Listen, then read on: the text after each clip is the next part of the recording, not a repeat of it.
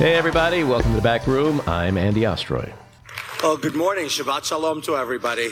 And thank you for being here. Thank you for having me. My name is George Santos. Lee Zeldin really paved the way for all of us in New York. Lee has served as an inspiration, as a friend, and as a leader for the Jewish folks in Congress and for all of us in this room by at one point being just 2 members. So now we're going to be 3. Now we're going to be 3. I never said I was Jewish until I said I'm a proud American Jew, and there's now going to be 3. But I never said I was Jewish. That, of course, is the very Jew-ishy George Santos, or as I like to say, the very Jewishy-washy George Santos. And I actually made that up, so nobody steal that. Jewishy-washy. You heard it here first. We're going to get to George Santos in a moment, and I'm very excited that we actually are going to talk about George Santos with the man who once held his seat, former Congressman Steve Israel, who just a few short years ago was in the District 3 seat on Long Island that George Santos, the hot seat that George Santos is soon to occupy. We're going to get to that in a second. But first, we have a little breaking news. The House Ways and Means Committee came through on what they voted and said they were going to do, which is to release 6 years' worth of Donald Trump's tax returns. Also this week, with regard to Donald Trump, there was a boatload of transcripts that were dumped by the J6 committee. But I really don't want to spend much time at all on Trump anymore right now, year-end. This is our year-end show. And we all know that the guy is just a god dang thief, and he's corrupt, and he's a traitor, and there's really nothing in transcripts that could be released that's going to make us go, oh my God, right? So, I mean, okay, Donald Trump Jr., he was corrupt, and he was conspiring, and okay, great. So we're not going to spend any time on that. And as far as his tax returns go, we know he's a broke-ass fraud. So we already know that. So let's get to George Santos. I mean, just when you think this party, the Republican Party, can't get any worse, that it can't get any more surreal, that they just can't be any more loathsome, along comes George Santos to make us go, you know what? You were wrong. This is a guy who has basically lied about everything. Everything. His education, he said he went to Horace Mann, Baruch, NYU. His work experience, said he worked at Citigroup, Goldman, lied about his finances and his charitable contributions. He said he was a landlord. He said he had 4 employees killed at the Pulse nightclub shooting back in 16, I think. Lied about his mother. She was like a pioneering corporate businesswoman. And he lied about their heritage and the fact that his parents escaped the Holocaust. Their name was Zabrovsky. They were Ukrainian Jews. Zabrovsky. I mean, literally everything on his resume is fabricated.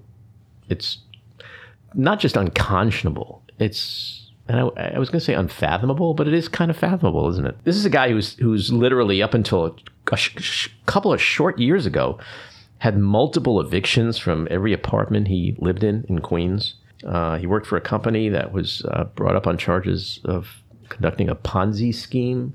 Then he started his own company. He charged that company for personal clothing, meals, travel. He's an insurrectionist. He was at the riots on J6. He also said he would pay for legal expenses for those arrested. He lent his campaign $700,000, just like, I think, a year after he reported a salary of $50,000. Like, where the hell he got this money is what needs to be investigated, and is going to be investigated. His company, which is called the DeVolder Organization, which he claims got a couple of new $2 million contracts last year. It's involved in, quote, deal building and, quote, specialty consulting for a network of 15,000 wealthy people, family offices, endowments, and institutions. And he actually gave an example. He said, like, so let's say somebody has like a Mercedes-Benz that they want to sell.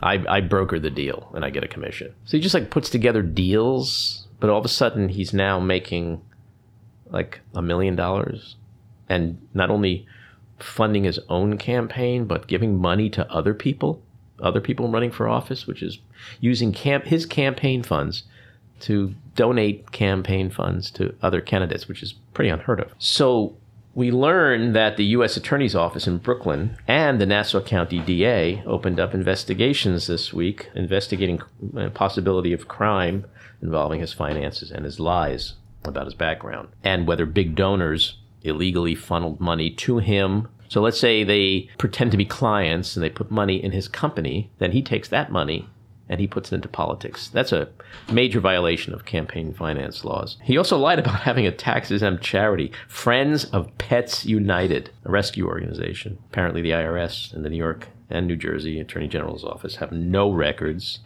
of a registered charity with that name. And you know, it is always some kind of twisted irony in any one of these kind of situations. And the irony here is that it took Tulsi Gabbard,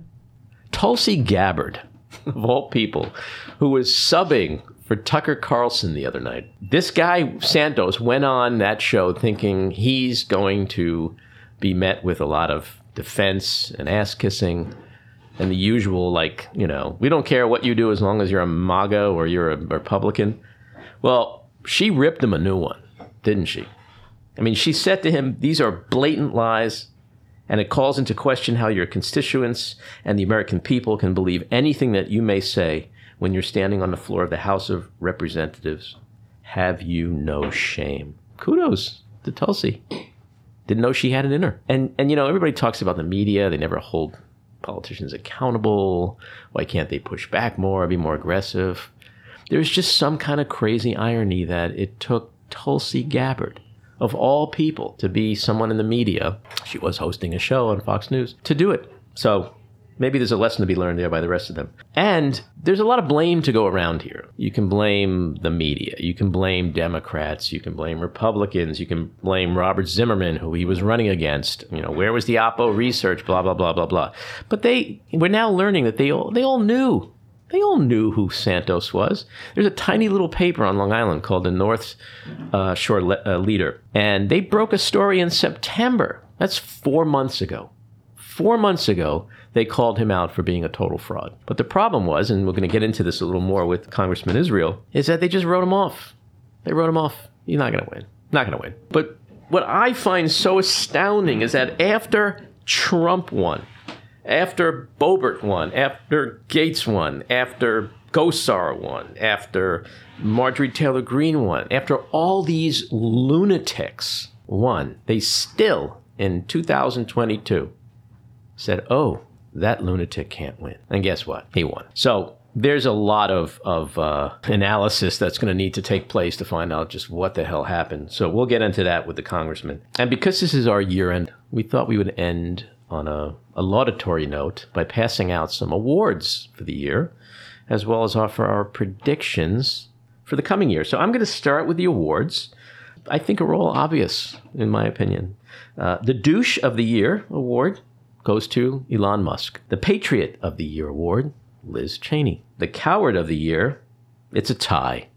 Mike Pence and Kevin McCarthy. And this one is going to be a little bit of a hard one for you guys to figure out. So I'm just going to throw it out there and you tell me, Matt, Jen, you tell me who you think I'm talking about. See, the Diabolically Evil, Corrupt, Jew-Hating, Racist, Traitor, Sociopath Award of the Year. Year of the Year award. It's a challenge. Who could that be? It's really hard to I'm figure going out. to say it again. I'm going to say it again because I want to make sure you guys understand it. The Diabolically Evil, Corrupt, Jew-Hating, Racist, Traitor, Sociopath of the Year award. Who could that be for? It's a puzzle. It's a puzzle. We're just going to have to It's do it. Trump. What's wrong? Oh, my God. What's wrong with you guys? Never would have guessed. My God. Maddie? If you had just said they had small hands, and a small mushroom-shaped. peen, as Howard Stern likes to say. I love people who use that word, a small peen. But they say small hands means small gloves, right? Okay, Maddie, awards? Yeah, my awards, I'm going to go for overlooked heroes and villains. So for my hero, I'm going to go with retired Police Lieutenant Aaron Salter. He was in Buffalo on May 14th when a disgusting racist scumbag came in to kill 10 people. And he fired, hit the person, but they were wearing body armor. They returned fire, and he was killed. Mm-hmm. I'm going to go with that as my good one, somber hero of the year. My other hero are all of the election workers who worked through 2022 with enormous physical threats in order to preserve our democracy. And finally, for our villains, unusual villains, because usually I don't think of police as being villains, but I'm going to give my villain award to the Uvalde Police Department, who perfect. took 78 fucking minutes to come in, and while children were bleeding out, 21 people died that day. We don't know how many would have lived if they had just done what they were supposed to do. Touche. That's great, Matt. The first annual Backroom Big Balls Award goes to my idol, the queen, the person that I want to be when I grow up, Nancy Pelosi. Co-sign. I just, so much respect for holding together, shall we say, an eclectic group of Democrats. Holla. And I meant, that's actually challah. I wasn't being musical or culturally relevant or anything. I was just being a little Jewishy-washy. Really, without her, I think the J6 Commission wouldn't have had the same impact. You know, we watched 2 impeachment hearings, and I mean, she's the bomb. And thank you, Nancy Pelosi. Amen, sister. Predictions. Trump will be indicted. Kevin McCarthy will not be Speaker. Joe Biden will run again. And last but not least, I'm going to throw this in there. It's new. It's topical. Our Jewishy-washy friend George Santos, if he's actually seated, he will be gone very soon after. But I'm going to go on a limb and say he's going to resign. Matt, Let's see. predictions? 2023? I have 2 categories of predictions. I'm going to do predictions in tech and predictions in politics. In tech, I think Lena Khan, head of the Federal Trade Commission, is going to be a hero. She is going to finally really put the hammer down on Amazon and on Twitter for violating numerous things that Twitter's doing. Little quick tech prediction, Apple will finally come out with an iPhone that has a USB port in 2023. And not to be outdone, Google will come out with their own AI interface to compete. And we're going to see some interesting things in search. Finally, in politics, I agree Trump will be indicted in 2 jurisdictions, both the feds and in Manhattan at the very least. And Georgia. And Georgia, but I'm still iffy about that. But I'm pretty more positive about the other 2. But I'm perfectly happy to take all 3. And finally, I agree with you about George Santos. I think I do think he's going to be seated, though. I think by mid-January, we're going to have Lettuce Cam up, and Lettuce will beat George Santos just like it did with Liz Truss. Those are my predictions. Head of lettuce. I'm going local level. I think that Republicans and conservatives will continue their very successful local seatings, especially at the Board of Ed level. And that will play out with the continued book banning that you're seeing across the United States. And that's my prediction. Cool. I have one more. All right. I think the Backroom podcast is once again going to hit number 1 in Latvia. I'm not going to say when, but I know it's coming. So on that note, let's get to Steve Israel. He was a United States Congressman for Long Island's Districts 2 and 3 from 2001 to 2017. He served on the House Armed Services Committee and the Appropriations Subcommittee on Defense. He also spent 4 years as chairman of the Democratic Congressional Campaign Committee, known as the DCCC, before leaving Washington, as he likes to say, unindicted and undefeated. He did so to pursue new passions, and in 2021, he opened a small independent bookshop, Theodore's Books, in Oyster Bay, Long Island, in a town known as Oyster Bay, Long Island. And he directs the Nonpartisan Institute of Politics and Global Affairs at the Jeb S. Brooks School of Public Policy at Cornell University. He's published 2 critically acclaimed satires of Washington, The Global War on Morris and Big Guns, and his commentary has appeared on CNN and MSNBC, as well as in the New York Times, Washington Post, Wall Street Journal, and The Atlantic, where he has a great op-ed this week, which we're going to talk to him about. Congressman, welcome into the back room. It's great to be with you. George Santos. Okay, so you held his seat. It's now a hot seat. So you know that area well. You know the politics of Long Island very well. You served in Congress. You wrote an op-ed in The Atlantic this week, which I thought was great. And it really spoke to the bigger issue, which is how this could have happened. And certainly there's a lot of blame to go around. You can blame the media, although the North Shore leader, uncovered his fraud back in September. You could blame Democrats. You can blame Robert Zimmerman, who he ran against, for failing to do the right Oppo research. But the truth is, and I think this is what you pointed to, it was my biggest takeaway from your piece, is that everybody did know, and they kind of just wrote it off because he wasn't going to win. The biggest party to blame was and is Republicans, right? Isn't that where you're coming from? Yeah, I think the answer to the question that everyone in politics is asking, how did this figment of his own imagination get elected to Congress? The answer is a combination of Democratic complacency, Republican extremism, and general complacency in the electorate, and a decline in media and investigative resources. But it begins with George Santos. Mm-hmm. He is the culprit. He made a decision to engage in a willful pattern of deceit and lies. This goes way beyond the typical resume embellishment that so many people in politics engage in. Mm-hmm. This guy made himself up and lied about virtually every single element of his life.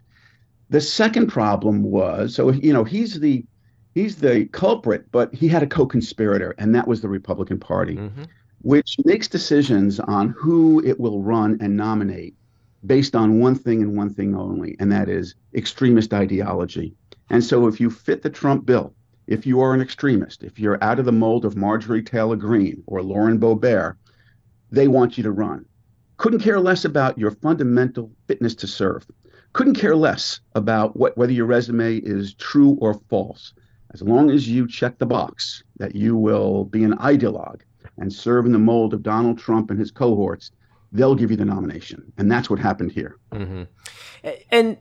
But the thing that I find astounding is that if one of the answers is, he's not going to win. He can't win. He's too much of a quack. He's this, he's that. Have we learned nothing from the victories of Trump and Boebert and Marjorie Taylor Greene and Paul Gosar and Matt Gaetz and all these quacks who are now serving or did serve? It's like we've learned nothing. And guess what? The quack, the liar, the guy who shouldn't be in Congress is going to be sworn in a week. Yeah, Andy, it's a self-fulfilling prophecy. Well, it's a self-defeating prophecy, I should say, because these people, if they're not covered by local journalism, if they're written off by the press and their misdeeds are not reported, well, guess what? Their lies are not exposed. And if their lies are not exposed, the voters will buy the narrative. And when voters buy a narrative, they're going to vote for you. And so one of the things that I worry very deeply about over the long term is the decline in democratic norms that is accelerated by the lack of investigative journalism resources at the local level. You're seeing a consolidation of newspapers, particularly in the suburbs. And as they consolidate, they just don't have the bandwidth to investigate a guy like George Santos, even when they had a sense that the guy was lying. And what was their response when asked to investigate? He's not going to win. He's not a story. We don't need to bother. Well, he won, and now he's very much a story. And but the New York, the North Shore leader, yes. They, to your point, they did their job. They did their homework. They presented it in the best way they could because they're a small little Long Island paper. New York Times, everybody's talking about the Times. Oh, they did this big expose. But that was like a week. Was that a week ago? Like, he's already been elected. So, that information was out there. And the fact that it didn't catch on like wildfire in this toxic, partisan, tribalistic climate is kind of crazy. But I think you write about voters. Speaking of voters, you wrote that they're in your district, it was like mellowness bordering on apathy, and then you also say that they're basically left of center on social issues, right of center on taxes and spending, and concerned about preserving their quality of life. So they're kind of like apolitical. The district typically leans left, right? So, but what do you think happens there now? Like, if I was living in that part of New York and I voted for George Santos, he defrauded his constituents. Yeah. What happens on the part of voters? Where do they go? And then I want to get to what happens in the House. But in terms of voters, what happens? I've witnessed the buyer's remorse in a very personal and real-time way. After leaving Congress, one of the things I did is I opened up my own little bookstore in Oyster Bay, Long Island. And so now I get to talk with people not because they're constituents, but because they just love to read books and they're curious. And I have to tell you, since the story broke, a steady parade of people coming into my bookstore, Theodore's Books, saying, I voted for him, but I feel hoodwinked. I feel like I mean I was lied to. I will never do it again. And so his political future is over. In fact, the local Republican Party has announced that they will not support or endorse him or nominate him in 24. So his political career is done. It is finished. The problem is that until he leaves, either because he doesn't run in 24 or because he's expelled from Congress, which is unlikely to happen, or he resigns, until he leaves, his dream has come true. He has a seat in the United States Congress. He's collecting his $175,000 salary paid for by the taxpayers. He gets the benefits that members of Congress get. Many of those benefits are exaggerated, but he gets those benefits. And he's got 2 years to do basically nothing. That is part of the fraud that has been perpetrated on the people that I used to represent. And so that sounds like, at least for the next 2 years, not much, if anything, is going to happen to him. That's what I'm hearing you say. Well, it's unclear. It's unclear because the story has triggered the following investigations. The Nassau County District Attorney has announced that she is investigating. She, by the way, is a Republican. The New York State Attorney General has announced that she is investigating. The U.S. Attorney's Office has announced that it will be investigating. Once he's in Congress, you can expect an investigation to be convened by the House Ethics Committee. And perhaps by the Professional and Independent Office of Congressional Ethics.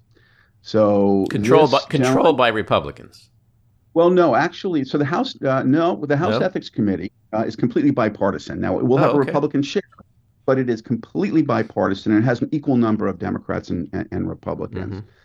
The Office of Congressional Ethics, which was authorized as one of the first things that Nancy Pelosi did when she became Speaker in 2006, is completely independent, professional. It has an independent board of directors. It can make its own referrals to the Ethics Committee, and it has its own resources. So Mr. Santos faces quite a few layers of investigations that he's going to have to defend from. So I guess my point, thanks for that correction, but I guess my ultimate point is in a Republican-controlled Congress where if Kevin McCarthy becomes Speaker, or whoever becomes Speaker, it's going to be with just a small handful margin. I mean, the Republican Party can literally not afford to lose that seat, which would be what happens if if there's expulsion, and then there'd be a special election. Like that doesn't seem like a likely course of events. So would it all just be slap on the wrist, kind of performative? Maybe the censure. Maybe he's kept off a committee. But can you do that? Could Kevin McCarthy do that today with Marjorie Taylor Greene, the real speaker, behind him? Could he actually keep Santos off committees? That speaks to what really is going to happen to Santos. Okay, so that's a good question. I was talking about some of the legal and official challenges he will have. Let's talk about the politics. Or just practical. That's what's going to drive the future in this. So you are absolutely right that Kevin McCarthy cannot afford to lose George Santos's vote on January 3rd, just a few days away. It's a very slim margin. Santos already endorsed McCarthy. He needs that vote. So they've got to keep him in his seat at least until January 3rd. Then McCarthy worries about what happens if Santos does resign. What happens if he is somehow expelled, which will never happen? What happens if that seat is vacant and there's a special election? That's what will happen. If Santos leaves, the governor will call a special election. The last thing in the world that Kevin McCarthy and the Republicans want in their new majority is a special election. Number one, it's going to cost them probably about $5 million. in a high-priced media market like New York. And I speak from experience. I chaired the Democratic Congressional Campaign Committee and ran 8 campaigns for Congress in New York. So they don't want to have to spend $5 to $7 million in a special election. Number two, remember, despite Santos's victory, this is a Democratic-leaning district. I held it, or most of it, for 16 years. My successor, Tom Suozzi, held it for 4. Joe Biden would have won it by 8 points. And they will most likely lose that special election. They do not want to start their new majority with a loss. It creates a horrible narrative for them. It's going to dampen their fundraising going forward. And so I think you are right, Andy. My bet is, with proviso that almost anything can happen, my bet is that their political imperative will be to just keep him in his seat, maybe have the ethics committee give him a censure, maybe have the ethics committee give him a light reprimand, knowing that he's not going to run in 2024, and let him just disappear.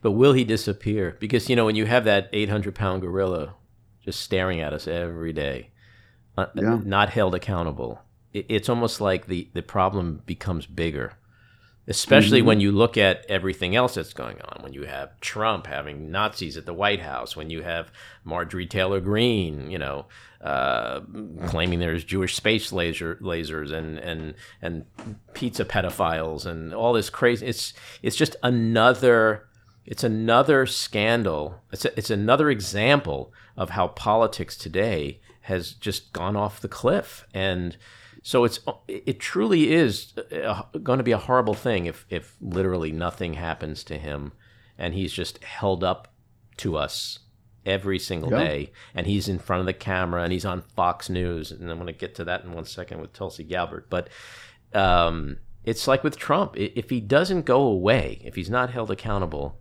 then they win. It wins. That kind of campaigning wins, and truth and reality and good versus evil, like all of that dies. And so, but it's hard to imagine how it's actually going to end up in a way that will satisfy not just Democrats but moderate Republicans who are aghast at what he's done. Yeah. And to your point, I think this really gets deeper, but it's so vitally important. Donald Trump was the first to bring us into this new age of performative politics, right? So he was the first, series that aired on performative politics, but then he spun off all of these other series. He spun off Marjorie Taylor Greene. He spun off Matt Gaetz. He spun off Lauren Boebert. He spun off these hucksters and grifters and abusers of the public's patience. And George Santos is just the latest spinoff of the performative politics that Donald Trump brought to us in 2016 and continues to this day. It's interesting. I want to ask you, because there's a lot of talk about Santos and why he did what he did. All the people you've mentioned, with the exception, I think, of Trump, who I do think is a sociopath. I don't think Marjorie Taylor Greene is a sociopath. I don't think Matt Gaetz is a sociopath. I think these are just cunning, evil people who will do anything to win. But do you think, given what we now know about George Santos, do you think he's a sociopath? Because he certainly seems like one. Yeah, it's hard. I know you don't have a tough comparison. A credentialed. Look, a guy, he is in his own category, and I'll give you some examples why. This is a guy who did 2 tweets alluding to the death of his mother. Yes. And each tweet had her die on a different day. Yeah. That's sociopathic. This is a guy who claimed he was Jewish and then was offended that people didn't understand that when he said he was Jewish, what he really meant was Jewish. Yeah, I actually coined a phrase called Jewishy-washy. I love that. Yeah. That's great. So that's what he is. So that is its own category of wacky.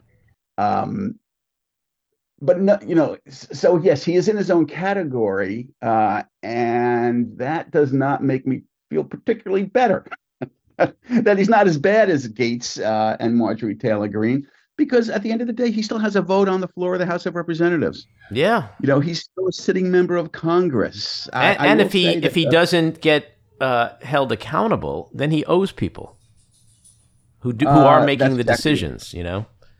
That's exactly right. That's exactly right. And that's as I said in my Atlantic piece, the caucus of unhinged representatives, the Greens, the Boberts, the Gateses, has just increased by one, and that is George Santos. So there's always irony in things like this. And to me, the irony is that it took Tulsi Gabbard on Fox News to hold him accountable. She basically called him a blatant liar. And then she said, "Have you no shame?" Why can't the rest of the media? I mean, Tulsi Gabbard of all people. I mean, I'm sitting here as not a fan of Tulsi Gabbard. But I give her major props when she was sitting in that seat as a media personality. She did her job, and she did her job really well. Why can't the rest of the media do that? Well, I think the answer is on several levels. First, let me say I served with Tulsi Gabbard. Her journey, shall we say, is one of the strangest that I've seen. I worked with her on issues like anti-ballistic missile defense in the Pacific. I always found her to be a reliable and reasonable Democrat to work with. And then she had her own, shall we say, unique journey. I was just as surprised as you were. I think Santos made a decision that he would go on Fox because he considered to be a friendly media outlet. This is important to understand. It took him over a week to finally go out in public and explain. When the Times story broke, he said, "In due time, I will explain what happened. I have my side of the story." And then he sat for a week, no comments. Then he decides that he's going to tell his story on a variety of right-wing or far-right or right-leaning media platforms. He goes on to the New York Post. And then he goes on a New York City radio show hosted by John Katzimatidis, the supermarket magnate and former Republican candidate for mayor. And Katzimatidis' co-host, by the way, ironically, for that interview is former Congressman Anthony Weiner. Only in New York can you have former Congressman Anthony Weiner interviewing incoming Congressman George Santos about scandal. He gets an okay reception from the Post and ABC. It was Katzimatidis' show. I don't want to say it was a friendly reception. It was fair. They didn't exactly excoriate him. And then where do you go from there? You go on Fox. And I think he was expecting a more sympathetic, understanding, welcoming interview. And Tulsi Gabbard let him have it. And since then, he's been quiet again. He's not done any additional media. It is sad that it took Tulsi Gabbard to really call the guy out and excoriate him. And I think it explains why he's decided to go virtually into hiding again. It kind of reminds us of back in the early Trump days when the media had such a hard time calling him a liar. If you remember all that, they would say he's, spewing mistruths and misrepresentations and altering the facts. And like the rest of us are screaming, just call him a liar, because that's what he is. Now, of course, they call him a liar, but it obviously is too late. There just seems to be some kind of a problem in the mainstream media with just speaking the obvious. Like it's like there's a forced balancing, and a whataboutism that has to take place. Exactly. But they try and show objectivity, and I get that. And that often is a disservice. You create the sense of moral equivalence. But with respect to Santos, it's hard to be objective. It's hard to achieve that moral equivalence. And when Tulsi Gabbard on Fox calls you out, you're in trouble. Yeah, I wonder, I don't know if you have any details. Like, did he expect Tucker Carlson? Was that like a last-minute subbing? Did he know that Tulsi Gabbard was going to be the host? I think that's an interesting thing, because certainly Tucker Carlson would not have grilled him that way. Tucker Carlson would have patted him on the back and made him a hero. And so I don't know the inside story. I wonder if anyone does know that. And then you end your op-ed with, and I quote, "It's a shame for my old district, but it's more than that for the country." This should be a warning. There were failures on multiple levels in this election, leading someone unfit for office to attain it through willful deception. The chief casualty of this election was the truth. And the truth has been under fire it's been under fire for a long time, but not this way, but under fire for the last 7 years since Trump, as you pointed out. He changed that landscape. So it's so important that it just somehow gets reeled back, but I just don't know what it takes to reel it back to reality. I run the Cornell University Institute of Politics and Global Affairs when I'm not selling books on Long Island, and we've been looking at that very topic. What's it going to take to restore democracy and democratic norms? And one of the values that always maintained democracy was a sense of agreed upon truths. We might not agree, our opinions may differ, but society always had kind of guardrails. And when the truth was really exploited, ignored, and offended, there was a recognition of that. That's changed. It's changed in the past 15, 20 years, which means that one of the most important things we can do, Andy, to restore some balance and some agreed upon norms and some common ground on the truth, is to expand the resources for investigative journalism. Mm-hmm. Part of the reason that democracy has declined has been the consolidation of newspapers. In the district that George Santos just won, we have one dominant newspaper. They do a phenomenal job. They have a great investigative unit. They've done amazing work. But they have been consolidated. They have been under budget pressure. They have had an investigative team that was looking at a whole bunch of things, and now you have this Democratic congressional candidate say, "Hey, I think this guy Santos is a fraud," and they look at it and they say, "We're working on other things, and oh, by the way, this guy's not going to win. Mm-hmm. We'll take a look at it. If he wins." Democracy can't survive without the truth. The truth cannot survive without good journalism. Journalism can't survive if it continues to get consolidated, cut, and whittled away. Amen. Let's talk about Trump for a second, since the genesis of all this really goes back to him. Do you think he's going to get indicted? And if so, where do you think is the most likely jurisdiction that he will face charges? I have to be honest. I just don't know. Much to my mother's shame, I never went to law school, so I can't make a judgment as to whether he's going to get indicted. I have heard, so let's put that away. I just don't know for sure, and I don't want to speculate because I'm just not informed enough. But let's then move to what I'm hearing from Republicans who know him and have a view of his thinking and the thinking of his inner circle. There is a theory that he believes the only way for him not to be indicted is to run for president. Mm-hmm. That will change the calculus, that it will just look so partisan and so political that he, if not escapes indictment, he is insulated from it and buys some time. And whether that theory is true or not remains to be seen, but it sure sounds plausible to me. Does it to you? Yeah, I mean, he's announced and he's running. He's certainly not a legitimate candidate. I read where I don't think he's left Mar-a-Lago for the last 30 days. Like he's not stumping. He's not demonstrating any qualities of a legitimate candidate. Mm-hmm. And I don't personally think that it does insulate him. I think Justice Department is going to do what it has to do, whether he's running or not, especially given what you're saying. It's all a facade, I mean, Merrick Garland's not stupid. He knows Trump is running. So it's a chicken and egg thing. It's like, okay, he's running, but we couldn't indict him because he was a sitting president. So when do you ever indict someone who's a massive criminal who either was a president or is now running again as a president? It can insulate him. So my personal feeling is he is going to get indicted, and he's probably going to face that in the federal grand jury over the Mar-a-Lago documents case. I think Georgia is a very likely scenario for him in terms of prosecution. But, big but there, he's Donald Trump. You never know. You just never know.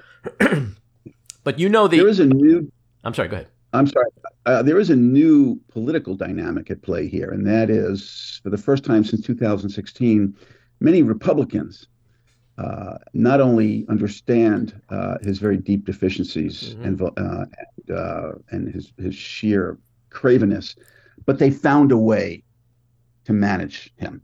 They didn't know what to do with him in 2016. And I know this because I've spoken with them. They didn't know what to do with him. They, again, complacency. First, they didn't think he had a chance, so they figured they'd ignore him. And by the time they realized they couldn't ignore him, it was too late. And then they couldn't figure out how to run against him, how to poke holes in him, or anything else. Now they believe that they figured out how to manage him, how to exploit those vulnerabilities. And so he's got challenges in going into 24 within his own party that he did not have in 2016 and 2020. Mm-hmm. And, that leads me to my next question, which as someone who is a former insider, and perhaps you still have a lot of juice inside with certain folks, you know the system, you know how it works. Judging from what you see and hear, do you think he's done in the sense of them looking at him as their future the way they used to, or the way they did up until fairly recently? I think the cult figure is on the decline, but the movement continues to be very strong and very resonant with too many people. So Trump versus Trumpism is what you're saying. Exactly. I just saw a recent poll that something like 47% of Republicans want any candidate other than Donald Trump. But they love his policies. So they want Trumpism without Trump. Now, in fairness, people say, wow, 47% of pro-Trump Republicans don't want him to run. In 2016, I saw a poll that something like 60% of Republicans didn't want him to run. Right. And they all fell into line. So when you have a cult figure, that cult figure is able to discipline the rank and file. But there's no question in the members of Congress. You said you made a reference to having been an insider and perhaps still have that access. And I do. I talk to my former colleagues in Congress every single day, Republicans and Democrats. There is a consensus building among most Republicans that they cannot win in 24 with Trump at the head of the ticket, and he is going to have down ballot effects and be a drag on the ticket. And so there is a political imperative to replace him, but replace him in a way that doesn't come back to haunt them. They don't want this guy tweeting, encouraging people to primary them. And so they're threading a political needle right now. But that's the same needle they've been threading for 7 years, and it's worked miserably. They've lost special election after special election. They've lost the midterm. I mean, since 2018, they've lost everything. So it does feel like there's certainly like we've hit an inflection point where they realize that he's a loser and they're never going to win with him. But there's still that base, or however much the base has declined, because the base basically is everyone who voted for him in 2016. He did lose a chunk of that base. He still has the hardcore cultists, but with his waning popularity within the party, he does seem like a wounded animal right now in a way that he never did before, Well, I think, the inflection point was the 22 midterms. Now, they did win the majority in the House of Representatives, but Kevin McCarthy was out there saying they were going to win 60 seats. And they just barely won. And there is a recognition that they barely won because rather than the midterm being a referendum on Joe Biden, you always want the midterm to be a referendum on the president in power, always, if you're the out party. Republicans tried to make this a referendum on Joe Biden, but the Democrats made this a referendum on Donald Trump as well. And that choice, Trump versus Biden, explains why the Republicans underperformed woefully in the Senate and underperformed in the House. And so that was the canary in the coal mine. They don't want a repeat of that again in 24. And so they did wake up in 22. Not only that, but the media, the conservative media woke up. And one of my favorite all-time headlines, you're a New Yorker, so I'm sure you saw this, was the New York Post, which was the choir for Donald Trump, 2016 to recently, which was his own personal newsletter almost. When Donald Trump announced that he was running for president, they buried the headline. It was on the front page, but it was a banner at the bottom, and it said, Florida man makes an announcement. So when the New York Post has had it with you, yeah, you know. Well, you that's have an my uphill point. fight. You know, he's lost Rupert Murdoch. He's lost a lot of his support. The big donors have bailed. I think your point is well taken. When if for some reason he manages to get the nomination, they'll come right back because it becomes a binary choice between him and the other guy or the other woman, and if it happens to be a woman. But it just you still see the fealty, which is so bizarre. What do you think makes smart, accomplished people willfully flush their careers and their legacies, their reputations down the toilet for this guy? Pence is a perfect example. Okay, he's likely running for president. Trump tried to have him killed. I mean, you can't get worse than somebody trying to kill you, right?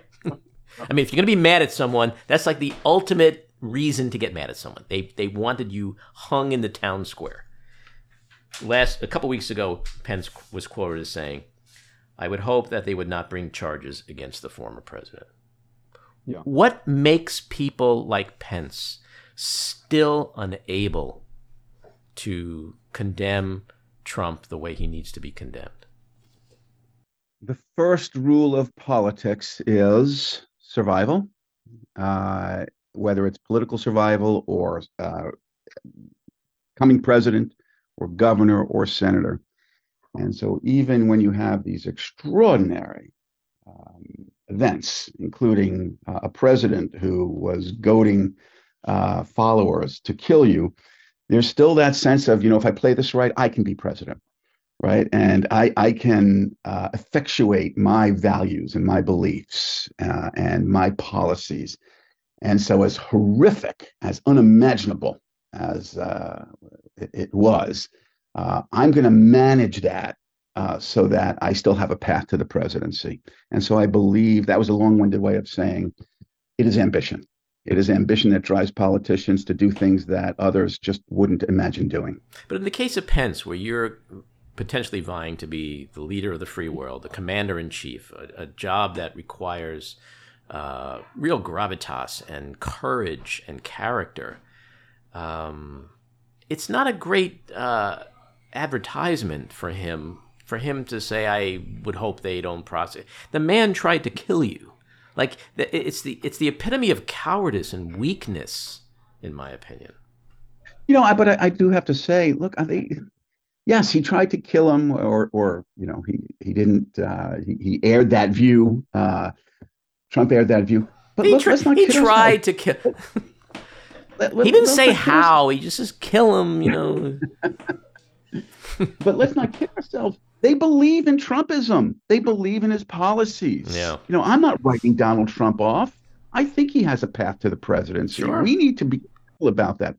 And whether he has a path or not, his movement has a path. And his followers are crowding that path.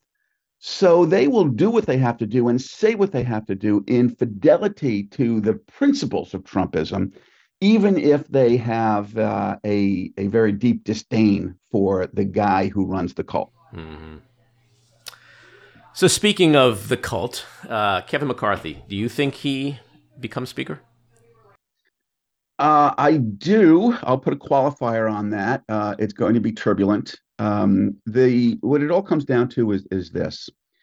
Kevin McCarthy will get the votes to become Speaker if he makes some very serious concessions to the most adamant and ardent of the Freedom Caucus. And here's what they want. They want him to agree that at any time during his speakership, a single member of Congress can file what's called a motion to vacate. A motion to vacate means we want the Congress to vote on whether you should be stripped of your speakership. Now, under the current rules, the leaders of both parties in the House have to agree to that motion. Gates and others, Norman from Oklahoma and others, they want it left to a single member. Can you imagine if Lauren Boebert or Marjorie Taylor Greene can decide on their own that they're going to try and remove Kevin McCarthy? He may have the gavel, but man, it is just coated with grease. It's going to slip right out of his hands. If he agrees to that, he'll have the votes. But he may have the votes, but he's not going to have the gavel for very long. Right. He's saying no. I'm willing to expand the number of members. Or I'm sorry, I'm willing to expand the number of members required for a motion to vacate, but I'm not going to leave it to one person. There are reports that he has counterproposed to them allowing 50 members or 30 members to trigger a motion to vacate. And there are still some hardcore Republicans who are saying, no, it's just going to be one. It's all going to come down to that. January 3rd, there's going to be a ballot. If McCarthy doesn't win on the first ballot, it gets very interesting. It could go to a second ballot, third ballot. That's where mischief really comes into play. So I think you can. I do believe he's going to win, but I don't think it's going to be a very neat or very pretty. Mm-hmm. Yeah, look, Marjorie Taylor Greene is you're talking about a witch who suddenly finds herself, an unqualified witch, finds herself probably in one of the most powerful positions in this country. She is not the kind of person psychologically that's going to back off of that. She is going to capitalize on that currency as much as she possibly can.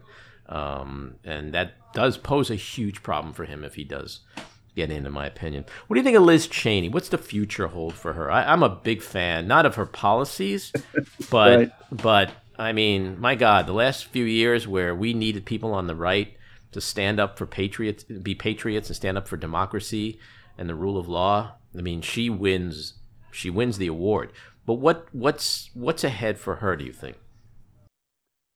You know, whoever would have thought that we as Democrats would be talking about how wonderful Liz Cheney is. Yeah, it's crazy.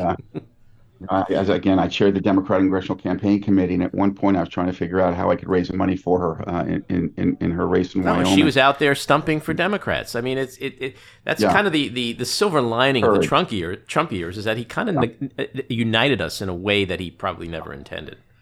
You know, there's no question. And Adam Kinzinger from Illinois is another member who risked his career and may have lost his seat in Congress because he put democracy ahead of his own partisan politics. They both should be commended. Yep. I think I've said for quite a few years, what has to happen for democracy to prevail, in addition to having stronger, more effective journalism, is the Republican Party has to take itself back. Mm-hmm. And I've said to people like Congressman Kinzinger and other Republican friends, take your party back. Don't surrender it. Don't allow it to be hijacked. We need to go back to the days where Republicans and Democrats could disagree vehemently on policy without the performative politics and without the violence and without the social media presence.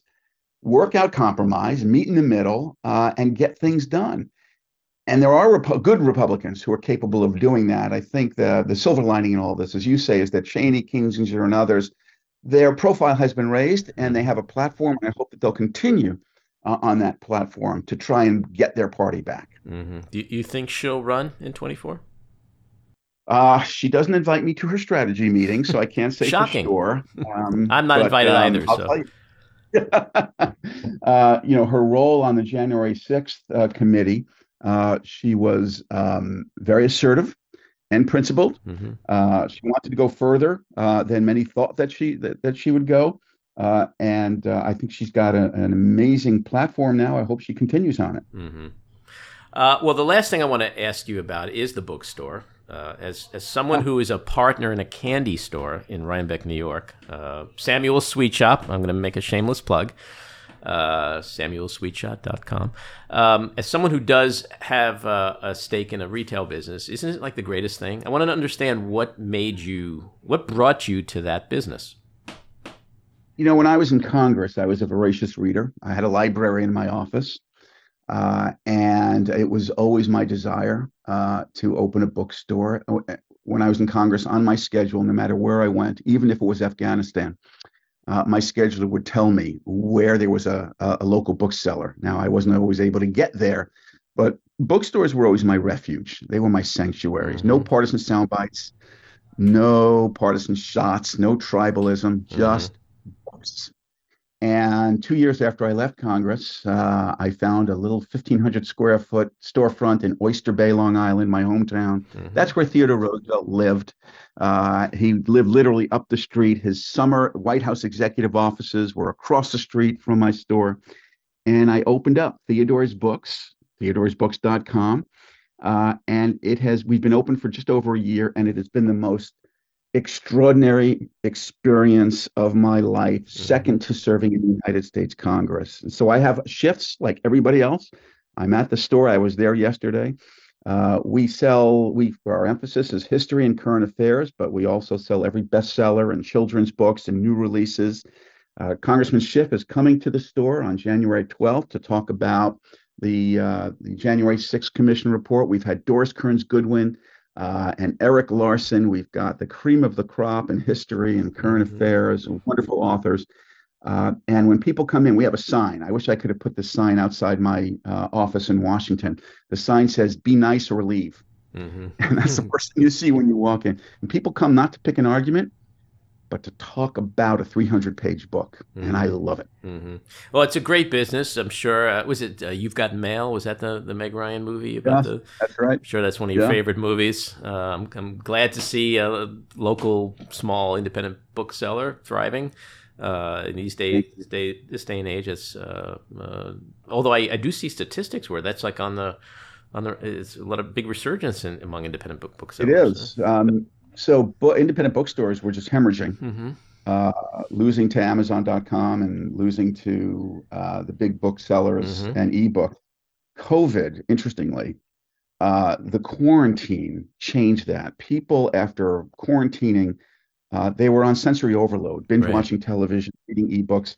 They wanted to get out of their homes. They didn't want to go to big malls or big box stores. They wanted to go to their downtowns. As they drifted back to downtowns, that created a resurgence of retail. I'm sure you experienced it with your candy store. Sure did. And that surge, it was a small surge, but it was momentum in retail, created an opening for independent bookstores. And so we were on that wave. And it's a great wave, and I personally love it. I love the smell of bookstores. We have one up here in Rhinebeck. I'll give a shout out to Oblong Books, great little place. Steve, Congressman, I'm not sure what we're supposed to call you these days. Whatever you want. I'll call you Steve. Just don't call me George Santos. That's all I ask. Definitely not. Although, who knows? You could be George Santos. We don't know, right? This whole interview could have been like AI, right? I have no idea who I'm talking to. You've been very generous with your time. Good luck to you with the bookstore and everything else, and I hope you enjoy the holidays, and hope you'll come back again soon. I come back anytime, and have a happy New Year. All right, take care. Bye-bye. So there you have it, episode 31 in the can. We'd love to hear your thoughts, so leave us a message at 845-307-7446. Or email us at backroomandy@gmail.com, or tweet to me at Andy Ostroy. And please leave a review if you like the pod. Reviews are important. I want to thank my co-producer, engineer, and editor Maddie Rosenberg, associate producer Jen Hammoud, Cricket Langell for our artwork, Andy Hollander for our kick-ass music, Patricia Wind and the Epicurean for the Backroom Studio, and a big thank you again to our guest, Congressman Steve Israel. So keep your eyes on Washington, Hollywood, and your own backyards. And we hope you'll join us again next time. Hope you'll have a very happy New Year, and have a great week.